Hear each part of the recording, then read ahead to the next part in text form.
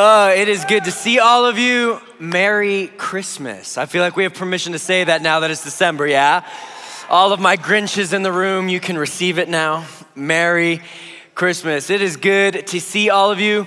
If you have your Bibles, Ephesians chapter 2 is where I want you to turn to. We're going to be a little bit all over the place tonight.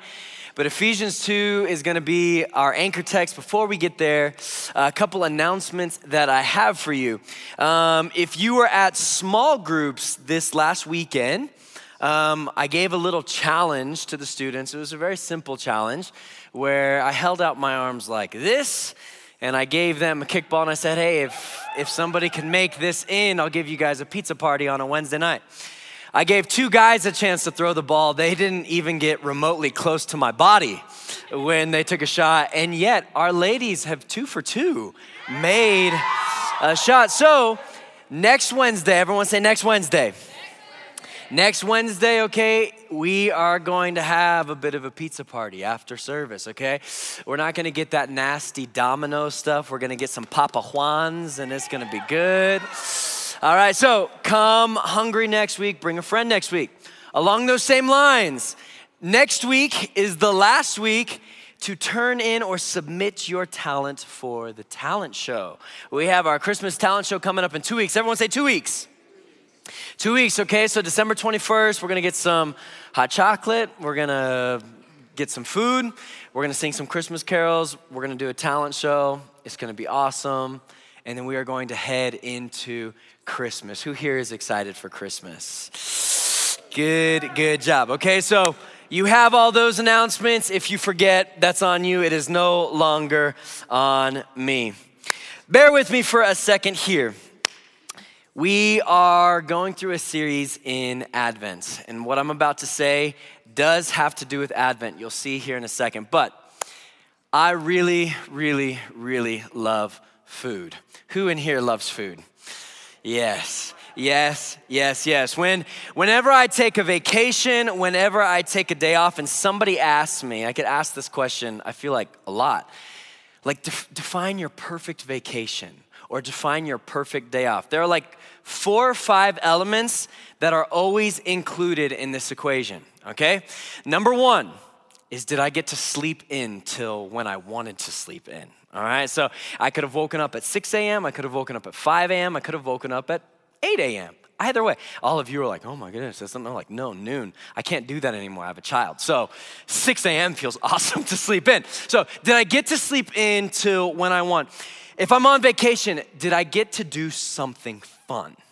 Did I get to do something fun? So like, I'm a little bit of like, I don't wanna say an adrenaline junkie because I'm not like super crazy, but like, the 2 best vacations me and my wife have ever taken are both times when we went skydiving. One was in Hawaii and one was like at the Grand Canyon. Like, I like to do something like that gets your blood pumping. I like to have an absolute blast. Number 3, I like to exercise on my time off. I like to go to the gym. I like to pop in the AirPods and I like to suffer for about an hour, okay? Number 4, I like to be with people that I enjoy being with, right? So I love being with my wife. I love being with my daughter. I love being with good friends. There are other people that I don't like to be with. I won't tell you who they are, all right?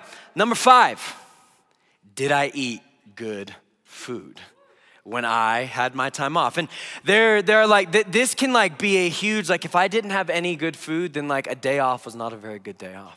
It was so boring.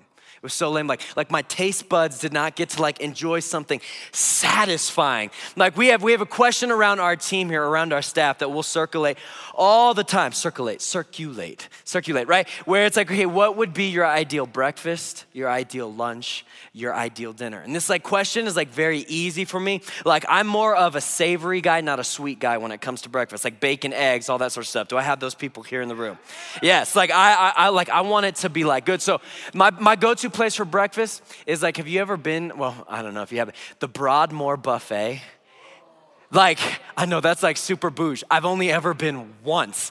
But we showed up and it was like, my wife and I were staying there. We got this gift card to stay at the Broadmoor. And we show up and it's like everything you could hope and dream for breakfast just laid out in front of you. And this is a big thing with me, if you know me. I like a lot of quantity. okay? You take me to a restaurant that charges $70 for a plate and they put a leaf on your plate. I'm like, nah, no, that's not a good meal. Like, I need food. So I'll go Broadmoor breakfast. Then I go for lunch, my ideal lunch. I reach into my Vietnamese roots and I like to go get a nice bowl of pho. Has anybody in this room had pho before? Okay, so P-H-O, just so we're all on the same playing field, not F-U, P-H-O, like a bowl of pho. I got some rice noodles, I got some sliced steak in there, I got some cilantro in there, I got some spring rolls, some egg rolls, and some fried rice. That's my ideal lunch. Then for dinner, I reach into like my Oklahoma roots, and I want like a perfect filet mignon with like mashed potatoes and gravy, with mac and cheese, with asparagus, and like a home-cooked bake dinner roll. Are you with me? This is my perfect, like if I had one more day to live and I had to pick my foods, these would be my foods. Now here's the thing. If you enjoy food like I enjoy food, there's a point to this story. We're getting there slowly, all right? You know that it is like, it's something that we enjoy, and at some points we take it for granted because we have food all the time, yeah? Now there's a moment in my life where I realized that I took good food for granted. And this was Christmas time in the year 2020. I heard all these people talking about this like infectious virus called COVID. And it seemed like the primary symptom that people would say they would have when you got COVID is what? You lost your taste and smell. And I did not believe it. I did not believe it in the sun. I was like, there's no way you actually lose like your taste and smell. That's absolute preposterous. And I'll never forget, I woke up on a Sunday morning. I think it was a Sunday morning, I don't know. And I had this like scratch in my throat. And you remember in 2020 where it was like, if you coughed, you felt like, oh dear goodness, I need to explain myself to everybody around, right? It's like, if you have a symptom, it's like, if you say something, then everybody has to go get tested, and then everybody's on quarantine, and you gotta sit in your room for 2 weeks. So I like woke up and I'm like, oh, this probably could be from like overuse of my voice the day before. So I get up and I'm going about my day, and we have lunch planned with my parents at this expensive place called Modern Market, okay? And so we go to this place for Modern Market. I know some of you like Modern Market. It's okay, a little too healthy for my preference, okay? But we show up and I get the same meal at Modern Market every time. I get the chicken bacon club, but not on like their normal bread. I get it on their ciabatta bread, heated up with garlic mashed potatoes every single time. In case you're wondering, mashed potatoes, my favorite food, okay? We go, so we order our food, we sit down with our parents, and as I'm talking with my parents, that scratch in my throat is like becoming more relevant, you know? And you start to go like, maybe I'm getting sick, but I'm not gonna say anything.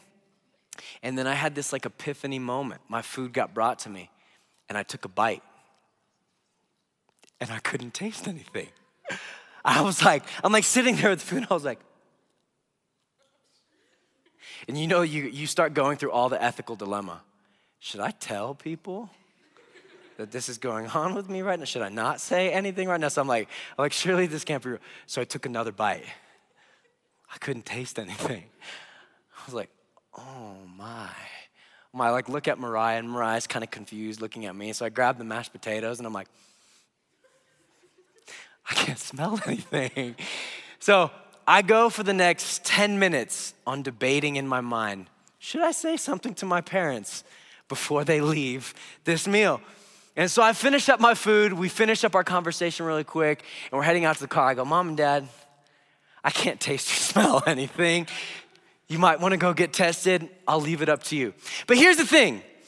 That meal was sad, but what was really sad is it was probably like 6 to 9 months that I didn't get my taste or my smell back. Did anybody else go through that if you got COVID? It's okay, it's like, honest place, yeah. So I was like, and then here was like the worst thing, is it was like as things were starting to come back, some things tasted really, really bad, even though you had taste. Chick-fil-A tasted like death for 6 months, which is so depressing because I love Chick-fil-A. But every time I would take a bite of a sandwich, it tasted like something from a chemical plant, like that got dispersed into a river, covered in bacteria, and then put on my plate, and then put in my mouth. I hated the taste of Chick-fil-A. And here's the thing, like over time, it's like I over the 6 to 9 months, I grew in this deep appreciation for food because I missed the way that it tasted normally. Good news is it all tastes normal today. I don't have COVID. You don't need to go get tested, okay? But we can clap for that. Here's the point that I'm wanting to make with this. There is a reason, and now we're getting to it. Oftentimes, especially around this time of year, and I'm not saying this for you, I'm saying this for me. I come to this season, I come to this time, and normally if you start coming around church, and most people actually start coming to church around this time of year because it's socially acceptable. We read the same texts and we start kind of doing the same things. We talk about the same things. And you know what happens is it kind of gets old. We kind of start taking these things for granted. We start taking God's word, the coming of the Messiah, for granted. And you know what I'm afraid of most in my personal relationship with God? I'll just share it with you. What I pray to the Lord often is that God would keep me from growing numb or careless towards his word. As if I'm kind of indifferent to it. Now here's the thing. You can be indifferent towards all the traditions and all of like the glamour of Christmas. I don't care about that. You can hate gingerbread houses till the day you die. I'm right there with you. I'll hate them till the day I die. What I don't want to become cold or indifferent towards is the beauty of what this season represents for the people of God. You know why we call it Advent? It's derived from the Latin word adventus or adventus, and it marks a coming. A coming. If you were a first century Jew, 2,000 years ago, you are sitting there under Roman oppression and you're wondering, when is the Messiah, when is Jesus going to come? And you're longing for it. Why? Because the Jews in their mind, they knew that the only salvation, the only relief that they had as a people group came from a promise God made to Abraham. If you are a Christian here in 2022, what this season represents for us is a longing for Christ to return. As we look at the world around us and we see that so many things are out of place, as we're going to talk about tonight, what this season represents for us is a moment for us to pause and remember that we are longing for something that, yes, we can experience now, but is not yet realized by the rest of creation. And so this is what I want to do as we start tonight. Before we hop into this text, we're going to read a classic Christmas text here in a second. We're going to talk about how Jesus is our peace. I want to invite you to do something that I've been doing since I started prepping this message. It's just asking the Lord to keep me from growing numb, careless, or indifferent to who God is. Are you with me? Can you bow your heads with me? Heavenly Father, we love you. And we welcome your presence with us here this evening yet again. We want you. We love you. We need you. And so, Father, I pray that you would open up our eyes to get to see you just a little bit more tonight. Lord, I pray that you would hone in our thoughts and you would clear out our distractions. And you'd give us eyes to see. You'd give us ears to hear. You'd give us appetites, hungry appetites that just long for your word, long for you to break through in our lives. Father, I pray that you would rebuke indifference and carelessness in the life of every man and every woman who is in this room tonight. I pray that you'd give us faith, that you would yet again show us why you are worthy of the singing that we just did, why you are worthy of our time, why you're worthy of our energy, why you're worthy of everything, of our lives. So Holy Spirit, I pray that you would come. May the words of my mouth and the meditation of all of our hearts be holy and acceptable to you, O Lord, our strength and our Redeemer. God, we need you. Jesus, I pray that you would help us see you as our peace here this evening. And if you can agree with that tonight, high school, can you say amen? Amen. Luke chapter 2. Let's put this on the screen. And we're going to read this classic Christmas text. This is what it says, friends. And in the same region, there were shepherds out in the field, keeping watch over their flock by night. And an angel of the Lord appeared to them, and the glory of the Lord shone around them. And they were filled with great fear. And the angel said to them, "Fear not, for behold, I bring you good news of great joy that will be for all the people. For unto you is born this day in the city of David a Savior, who is Christ the Lord. And this will be a sign for you. You will find a baby wrapped in swaddling clothes and lying in a manger." And suddenly there was with the angel a multitude of a heavenly host praising God, saying, pay attention here in verse 14, "Glory to God in the highest, and on earth peace among those with whom he is pleased." Everyone say peace. Peace. The second theme of Advent, this idea that we are talking about, peace. Peace is something that everybody wants. And whether you realize it or not, it's something that we always fight for in our lives, don't we? We fight for peace of mind. We fight for inner peace. We fight for outer peace. We fight for relational peace. We fight for circumstantial peace. There is a reason why we do the best we can to grow our savings accounts over time, don't we? And everything that's gonna be told to you, they said that Gen Z, your generation, theoretically, is supposed to be the generation that is best stewarding their money at a young age more than any other generation that's gone before them. I hope that's true. I hope that's true, right? There's a reason why everyone's saying, hey, start saving now. Start taking, why? So that when you get to your 40s, your 50s, your 60s, you have enough to live off of and you don't go broke. We fight for that kind of peace. There's a reason why you have locks on your doors at night, right? Right?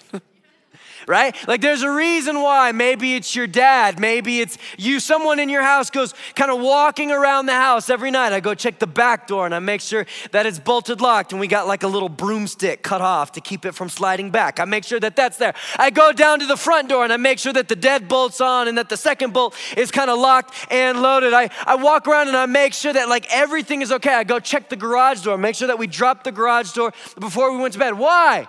Because I don't want somebody walking in my house while I'm sleeping.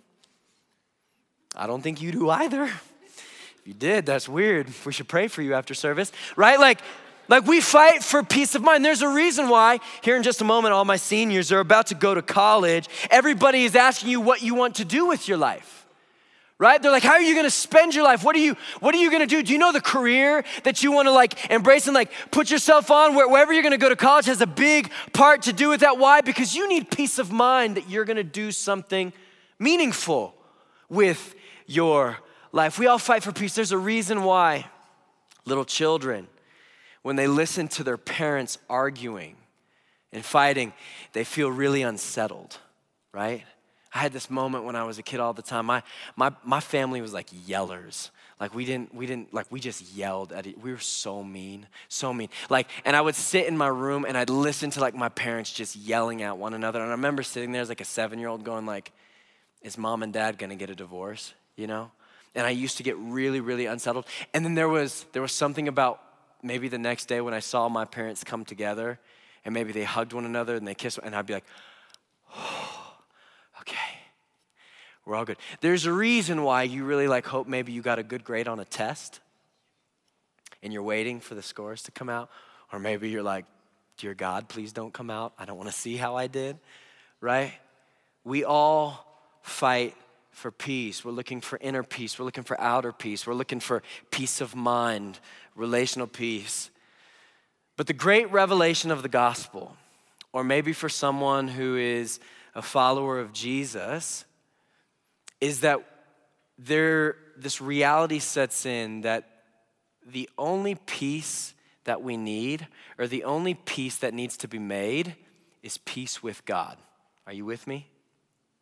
Peace with God. In other words, this idea of, okay, wait a minute. Everything around me that I see is going on, and I'm fighting for peace in all of these areas. And hear me, I don't want you to hear me incorrectly. I'm not saying that locks on your doors is bad at night. I have them. I'm not saying that you saving money over the course of your life is a bad thing. I save money. I hope I do, right? Like, I'm not saying that you making sure that you are good with friends, maybe that you are good in the relationship is a bad thing, that you are fighting for. That's not a bad thing, but here's what ultimately every human being at some point comes to realize, is that oftentimes our peace is out of our control, isn't it? That oftentimes the peace that you so intentionally or so fervently fight for, you can't control. And so in light of all of the peace that we can't control, I remember when Mariah and I found out that we were pregnant with Haven, I was anxious for a full 9 months. I was so scared, I was so terrified. And I wasn't even scared to become a dad. I was just terrified, like, to give you a moment into my life, I was scared that we were gonna lose the baby. I was scared that we were gonna lose Haven all the time. And the worst part about that is there was nothing I could do about it. It's like I could do all the research till I was blue in the face to like, okay, here are the things that a pregnant mom needs to do to make sure that you like hinder or like try to limit all of the possibilities for like a miscarriage. But at the end of the day, it's something that was out of my control. And I've watched so many of our siblings, my wife's siblings, my siblings, friends go through miscarriages, and I was just afraid that one day I would just wake up and I would get terrible news. And that was out of my control. And so there's this reality where all of a sudden we fight for some sense of peace that actually we have no ability or capability to attain or to hold on to in and of ourselves. And so there has to be some different type of peace that can transcend a peace of mind or peace in relationships or inner peace, outer peace, circumstantial peace, political peace. Like, are you with me? And this is what the Apostle Paul gets at in Ephesians 2. He begins to talk through the gospel for those who are followers of Jesus. And so if you have your Bibles, Ephesians 2, I want you to read this with me real quick. Ephesians 2, 12 through 19. Paul says this to the believers in Ephesus. He says, remember, everyone say remember. I want you to pay attention here. We're in the Christmas season, at least for the follower of Jesus.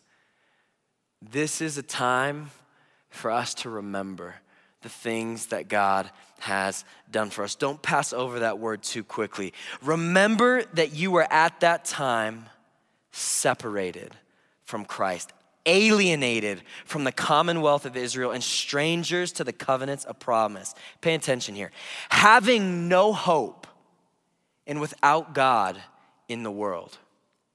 Verse 13, but now, in Christ Jesus, you who were once far off have been brought near by the blood of Christ. For he himself is our what? Peace. Who has made us both one and has broken down in his flesh the dividing wall of hostility by abolishing the law of commandments expressed in ordinances, that he might create in himself one new man in the place of two, so making peace. So what Paul's talking about here is he's going, look, the believer has caught a reality that we were at once alienated, far from God. We're gonna talk about that in a moment. But now in the person of Jesus Christ, there's this fractured bridge. There's this separation between heaven and earth, between God and humanity, and peace needs to be made in order for there to be salvation for humanity. What he says here is that in Christ, God drew humanity to himself through the blood of Jesus. And in doing this, he broke down the wall of hostility, and the two now have become one in the person of Jesus Christ. God has made peace with humanity in the person of Jesus Christ, and might reconcile us both to God in one body through the cross, thereby killing the hostility. Verse 17. Can we keep that text back up on the screen, Samantha? Verse 17, there we go. Where am I? Okay, and he came and he preached what?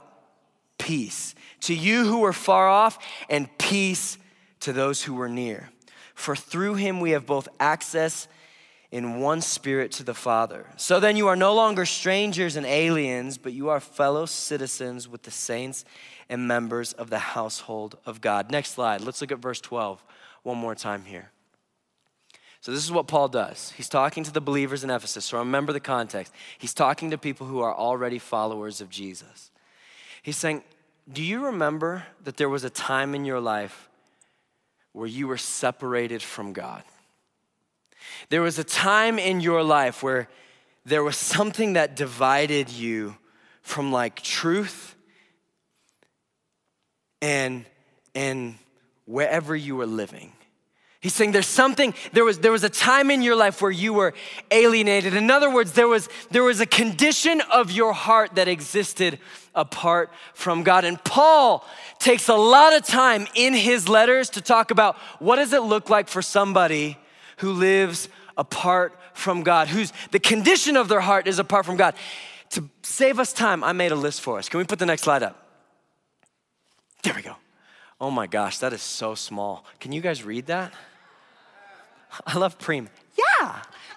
Okay, I can't read that. Hold on, let me come into my notes. Okay, so this is, if you go through Paul's letters, if you read Ephesians, Colossians, Philippians, Galatians, you go to Corinthians, okay, you go to 1st and 2nd Timothy, Paul lists out all of these things that this is what it means to be separated from God. This is the condition of the human heart apart from God. In summary, you are one who is dead to sin, ignorant of truth. You're blinded by Satan, alienated from God. We just read that.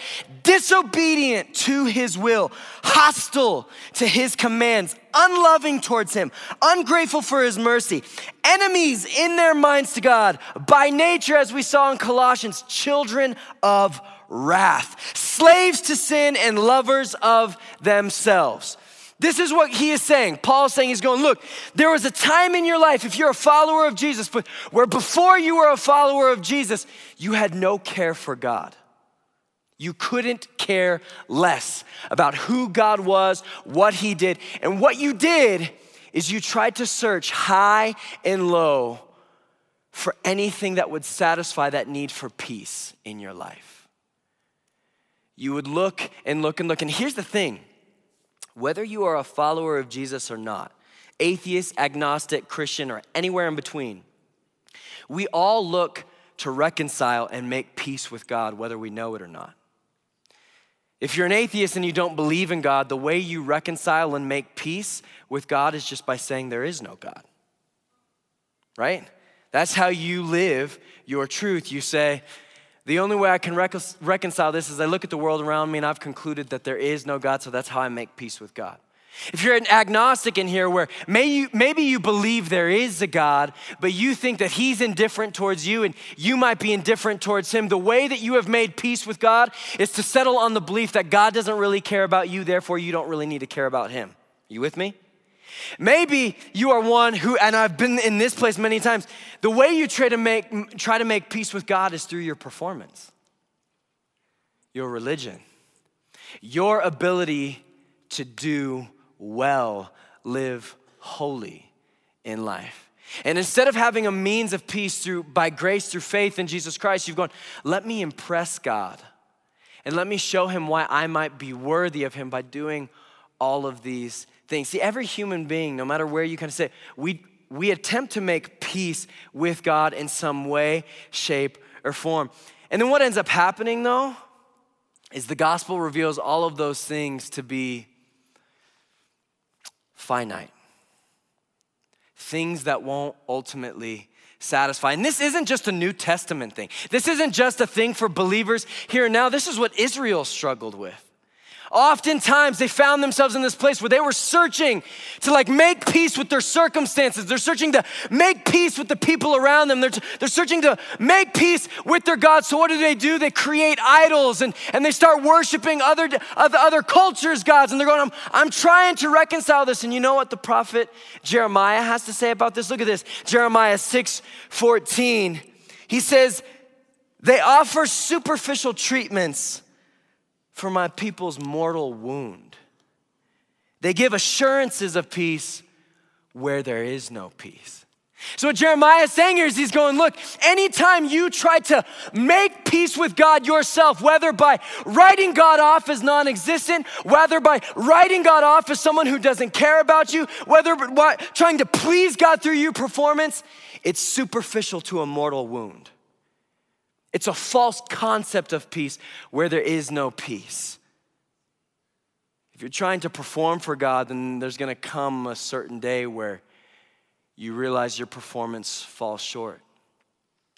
And so what do you have? You don't have peace, you have chaos. And so what Paul is saying is he say, hey, remember that time you were alienated from God and you realized this. Can we put these 4 statements on the screen? You realized that you had wounds that you could not heal. You came to the reality that you carried shame that you and yourself could not remove. You came to the reality that you were guilty before God and you could not forgive your own sin. You came to the reality that you had an enemy in and of your own strength you could not defeat. If you read the New Testament, this is the conclusion for those who follow Jesus, is we're brought to this reality. In other words, we start looking for all of these places for peace and we come to realize that they all fall short. And so what are we left with? We're left with our sin. And here's the thing, oftentimes when we talk about sin in church, this is where most people begin to roll their eyes and they go, okay, this is about all the bad things we do, right? This is about me dealing with lust or my addiction or me cussing at my teacher or me dishonoring my father and mother. And Tim Keller, he has a quote that I want to share with you here. Can we put this quote on the screen that I think can be helpful for the way we think about sin? He says this, when the Bible talks about sin, it is not just referring to the bad things we do. It's not just lying or lust or whatever the case may be. Sin is ignoring God in the world he has made. It's rebelling against God by living without reference to him. It's saying, I will decide exactly how to live my life. And what Jesus is saying in the New Testament is that's our main problem. So what Keller is saying here is he's going, when you think about sin, go ahead and set aside the idea of all the bad things you do. He's like, that's not a helpful way to think about sin. He said, when you think about sin, I want you to think of it like this. It's one who's living their life as if God does not matter. What God has to say does not matter. Who God is does not matter. The world that God created and the fact that he's the creator, it does not matter. And so when we get here to Ephesians 2, Paul's going to the followers of Jesus, do you remember when that's the way that you lived? Do you remember when you were alienated and you were far from God? You were cut off from the commonwealth of Israel and you were without hope. Are you with me, high school? You were without hope. Verse 13. Can we put up Ephesians 13? But now, everyone say, but now. I love it when there's a contrast in conjunction in scripture. But now, in Christ Jesus, you who were once far off have been brought near by the blood of Christ. For he himself is what? I love this, so catch this. Don't miss it, okay? The biblical understanding of peace is so different from the world's definition of peace. When we think of peace in the world's definition, it's like, okay, everything's okay, right? Like the door is locked, People are not dying. The bank account is full. We have health insurance. We have life insurance. We have car insurance. Like everything is okay. But that's not the biblical understanding of peace. You know what the Greek word for peace is in the New Testament? You probably don't. It's eirene. Everyone say eirene. And you know what the definition of eirene is? Completeness, soundness, wholeness. Or it is a condition of freedom. Catch this. It's a condition of freedom. So when Paul's talking about peace here, he's like, I'm not talking about a peace that just simply helps you sleep at night and chill out. He's like, I'm talking about a peace that takes broken things and makes them whole. I'm talking about a peace that takes chaos and gives it order. I'm talking about a peace that takes bondage and turns it into freedom. This is the type of peace that I'm talking about. And you know how you have it? God gave it to you. You didn't earn it. You didn't extend your hand to God and try to make a way. No. He said, this is how God did it. You who were not at peace with God, who were far off and you were alienated, God drew you near. How did he draw you near? By the blood of Jesus Christ. This is what God did. So instead of him saying, okay, instead of this being a gospel where it's like you look at your life, you realize that you cannot find any sense of peace in everything that you're trying to do. And so then all of a sudden you're gonna try to make peace with God by some version of atheism or agnosticism or performance or religion. God goes, no. This is the gospel. Instead of you trying to figure out, I'm gonna draw you to myself by the blood of my son, and he is going to be your peace. I want you to pay attention here, high school. Can I get the worship team to come up? Ooh, 803, I'm doing so good, right? Pay attention here. Peace, in the biblical understanding, is not a state of mind. Peace in the biblical understanding isn't just simply circumstances being okay. Peace is not just simply nations not being at war. Peace is not just simply political division. Peace is not just simply racial reconciliation. Those things are good, right? Peace is not just simply like, we're good. It's not that. Peace is not the bank account is full. Peace is not you got your addiction dealt with. Peace is not just simply things are okay. Catch this. Peace is a person. Thank you, Preem. Peace is a person, and his name is Jesus. It's a person, and his name is Jesus. And this is what's so awesome about the gospel. Like I can't get over it. Whenever I read scripture, can we put up verse 13 again? Where are we at? Yeah, verse 13. Put it up. Like when I read the Bible, and it's not like this in the Bible, but when I was making the slides, I was like, I gotta capitalize that but now. But now. Don't skip over it. Don't just make fun of me for it because I'm being ridiculous, though that's okay. But now. Think about this for a moment. Grady, let's bring down the lights. In all of your pain, in all of your suffering, in all of your doubt, wherever you find yourself in life, whether you are somebody who has a personal relationship with God here this evening, or you are somebody who is very far off, what Paul is saying is there's this man whose name is Jesus, and he came to preach to both people. And you know what he preached to both people? Peace. He preached to those who were far off, and he preached to those who were close. This message of peace. And And here's the thing, like, I've had so many moments in my life where you ever had a moment in your life where you just felt heavy and you felt weary? You felt tired? You felt broken? You felt exhausted? You felt anxious? You felt depressed? You felt lonely?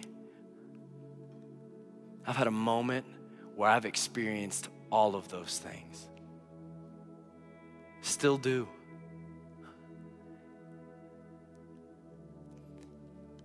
And my gospel comes, and my good news comes when I read scripture and I see that but now.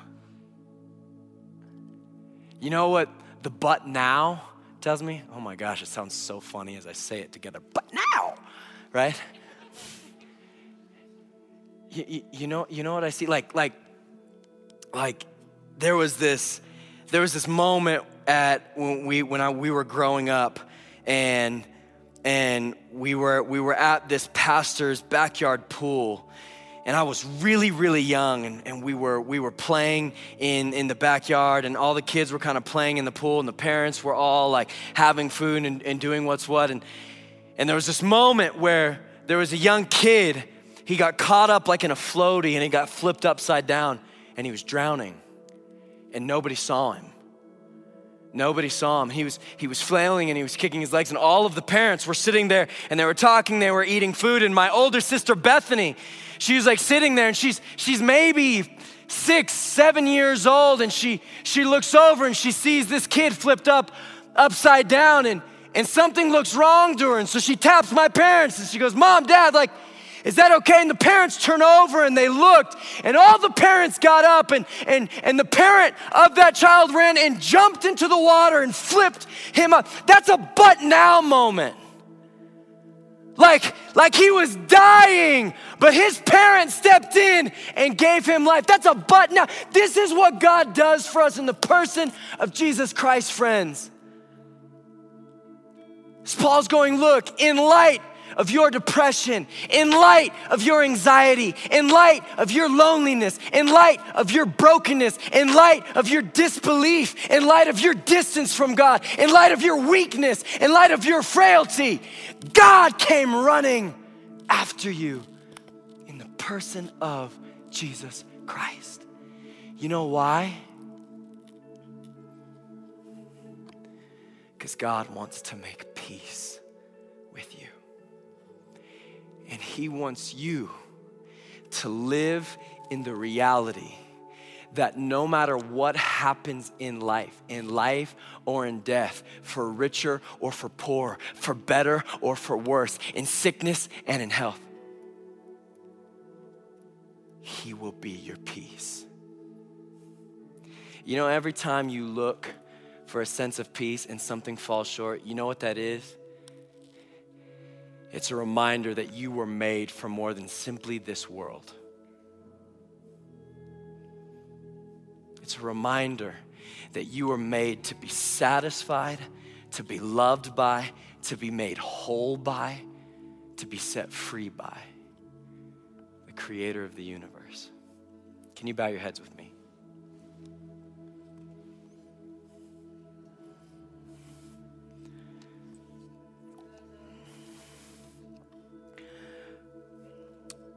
I believe with all my heart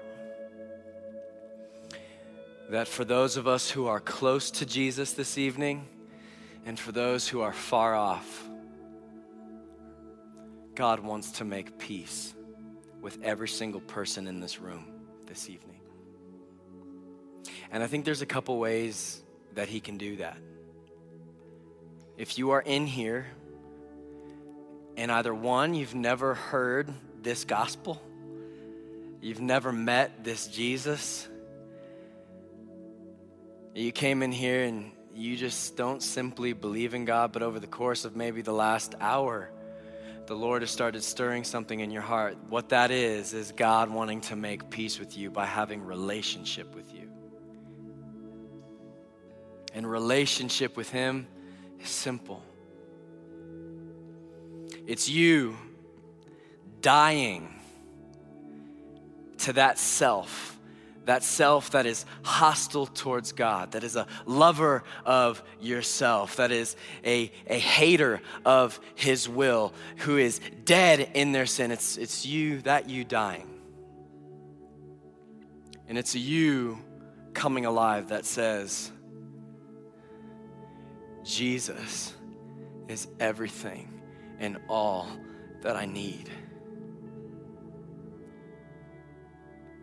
It's simply confessing with your mouth and believing that Jesus Christ is Lord, and his sole reason in coming to this earth is to make peace with whom he is pleased. I want you to catch those words in Luke chapter 2. Question is, who are those with whom God is pleased? We know from the book of Hebrews that it is impossible to please God apart from faith. So God has come to make peace with those who believe that Jesus Christ is Lord. So for you tonight, making peace with God is surrendering your life to him. For others of you, this is the picture that I get, is you're like bear with me here, I'm not trying to be like Crash. You're like a donkey or a mule, and you're carrying a lot of burdens. Like you came walking in here tonight and you are, man, the way that I see it is like you're carrying the weight of the world. You're so anxious. You're so afraid. You're so alone. You're so depressed. You're frail. You're tired. You're weary. You're exhausted. And I got good news for you. I got good news for you. The God of the universe, the words that he gave us, his words, as he's saying, come to me, all those who are weary and heavy laden, and I will give you rest. He wants to give you completeness, soundness, wholeness. He wants you to experience the condition of freedom that is in the person of Jesus Christ. So this is what I want to do. I just think it's important at times when we talk about this, like, to just give these things over to the Lord. I just want you to acknowledge, like right now, like this is why Christmas is awesome for the follower of Jesus. Like, we're not here to celebrate like mistletoe and Christmas carols. We're here to celebrate the fact that this moment, this season represents God making peace with mankind through Emmanuel, through the person of Jesus Christ. And so what I want you to do is really simple. In fact, we're just gonna do now. If you can, I want you to get up and just find a space by yourself. Just space to think. Do me a favor, don't go behind the sound booth. Stay up close.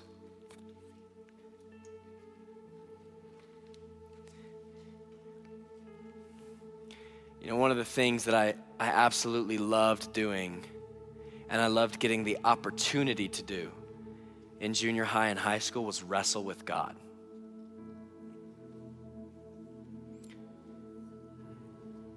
And so what I want you to do is I want you to just take a moment as we head back into worship here. I want you to take an opportunity to just identify all of the things that you are not at peace with in your life. Identify those things that are causing turmoil within your soul. It could be relationships. It could be circumstances. It could be comments somebody said on social media. It could be fear of the future. It could be some secret sin that you're dealing with. It could be some heavy anxiety that you're wrestling with. So what I want you to do is I want to give you space to just give that over. Because I'm not saying that that's not real. I'm not saying that your pain is not real. What I'm saying is that Jesus is your peace. And he delights in saying, I've got you. And then this is what I want you to do. This is the tough thing. As I want you to practice taking Jesus at his word. Giving it to him, and him saying, I've got you, and you saying, I believe you. I believe that you got me. I believe that you got this. I believe that you stand over this. That you are my peace in this. So just take that, we're gonna just wrestle with the Lord for the next 10 minutes. So Father, I lift up my brothers and sisters and just say, Holy Spirit, would you come? You are our peace. So Father, I pray that you would give us the faith, the strength, and the humility to receive you as our peace.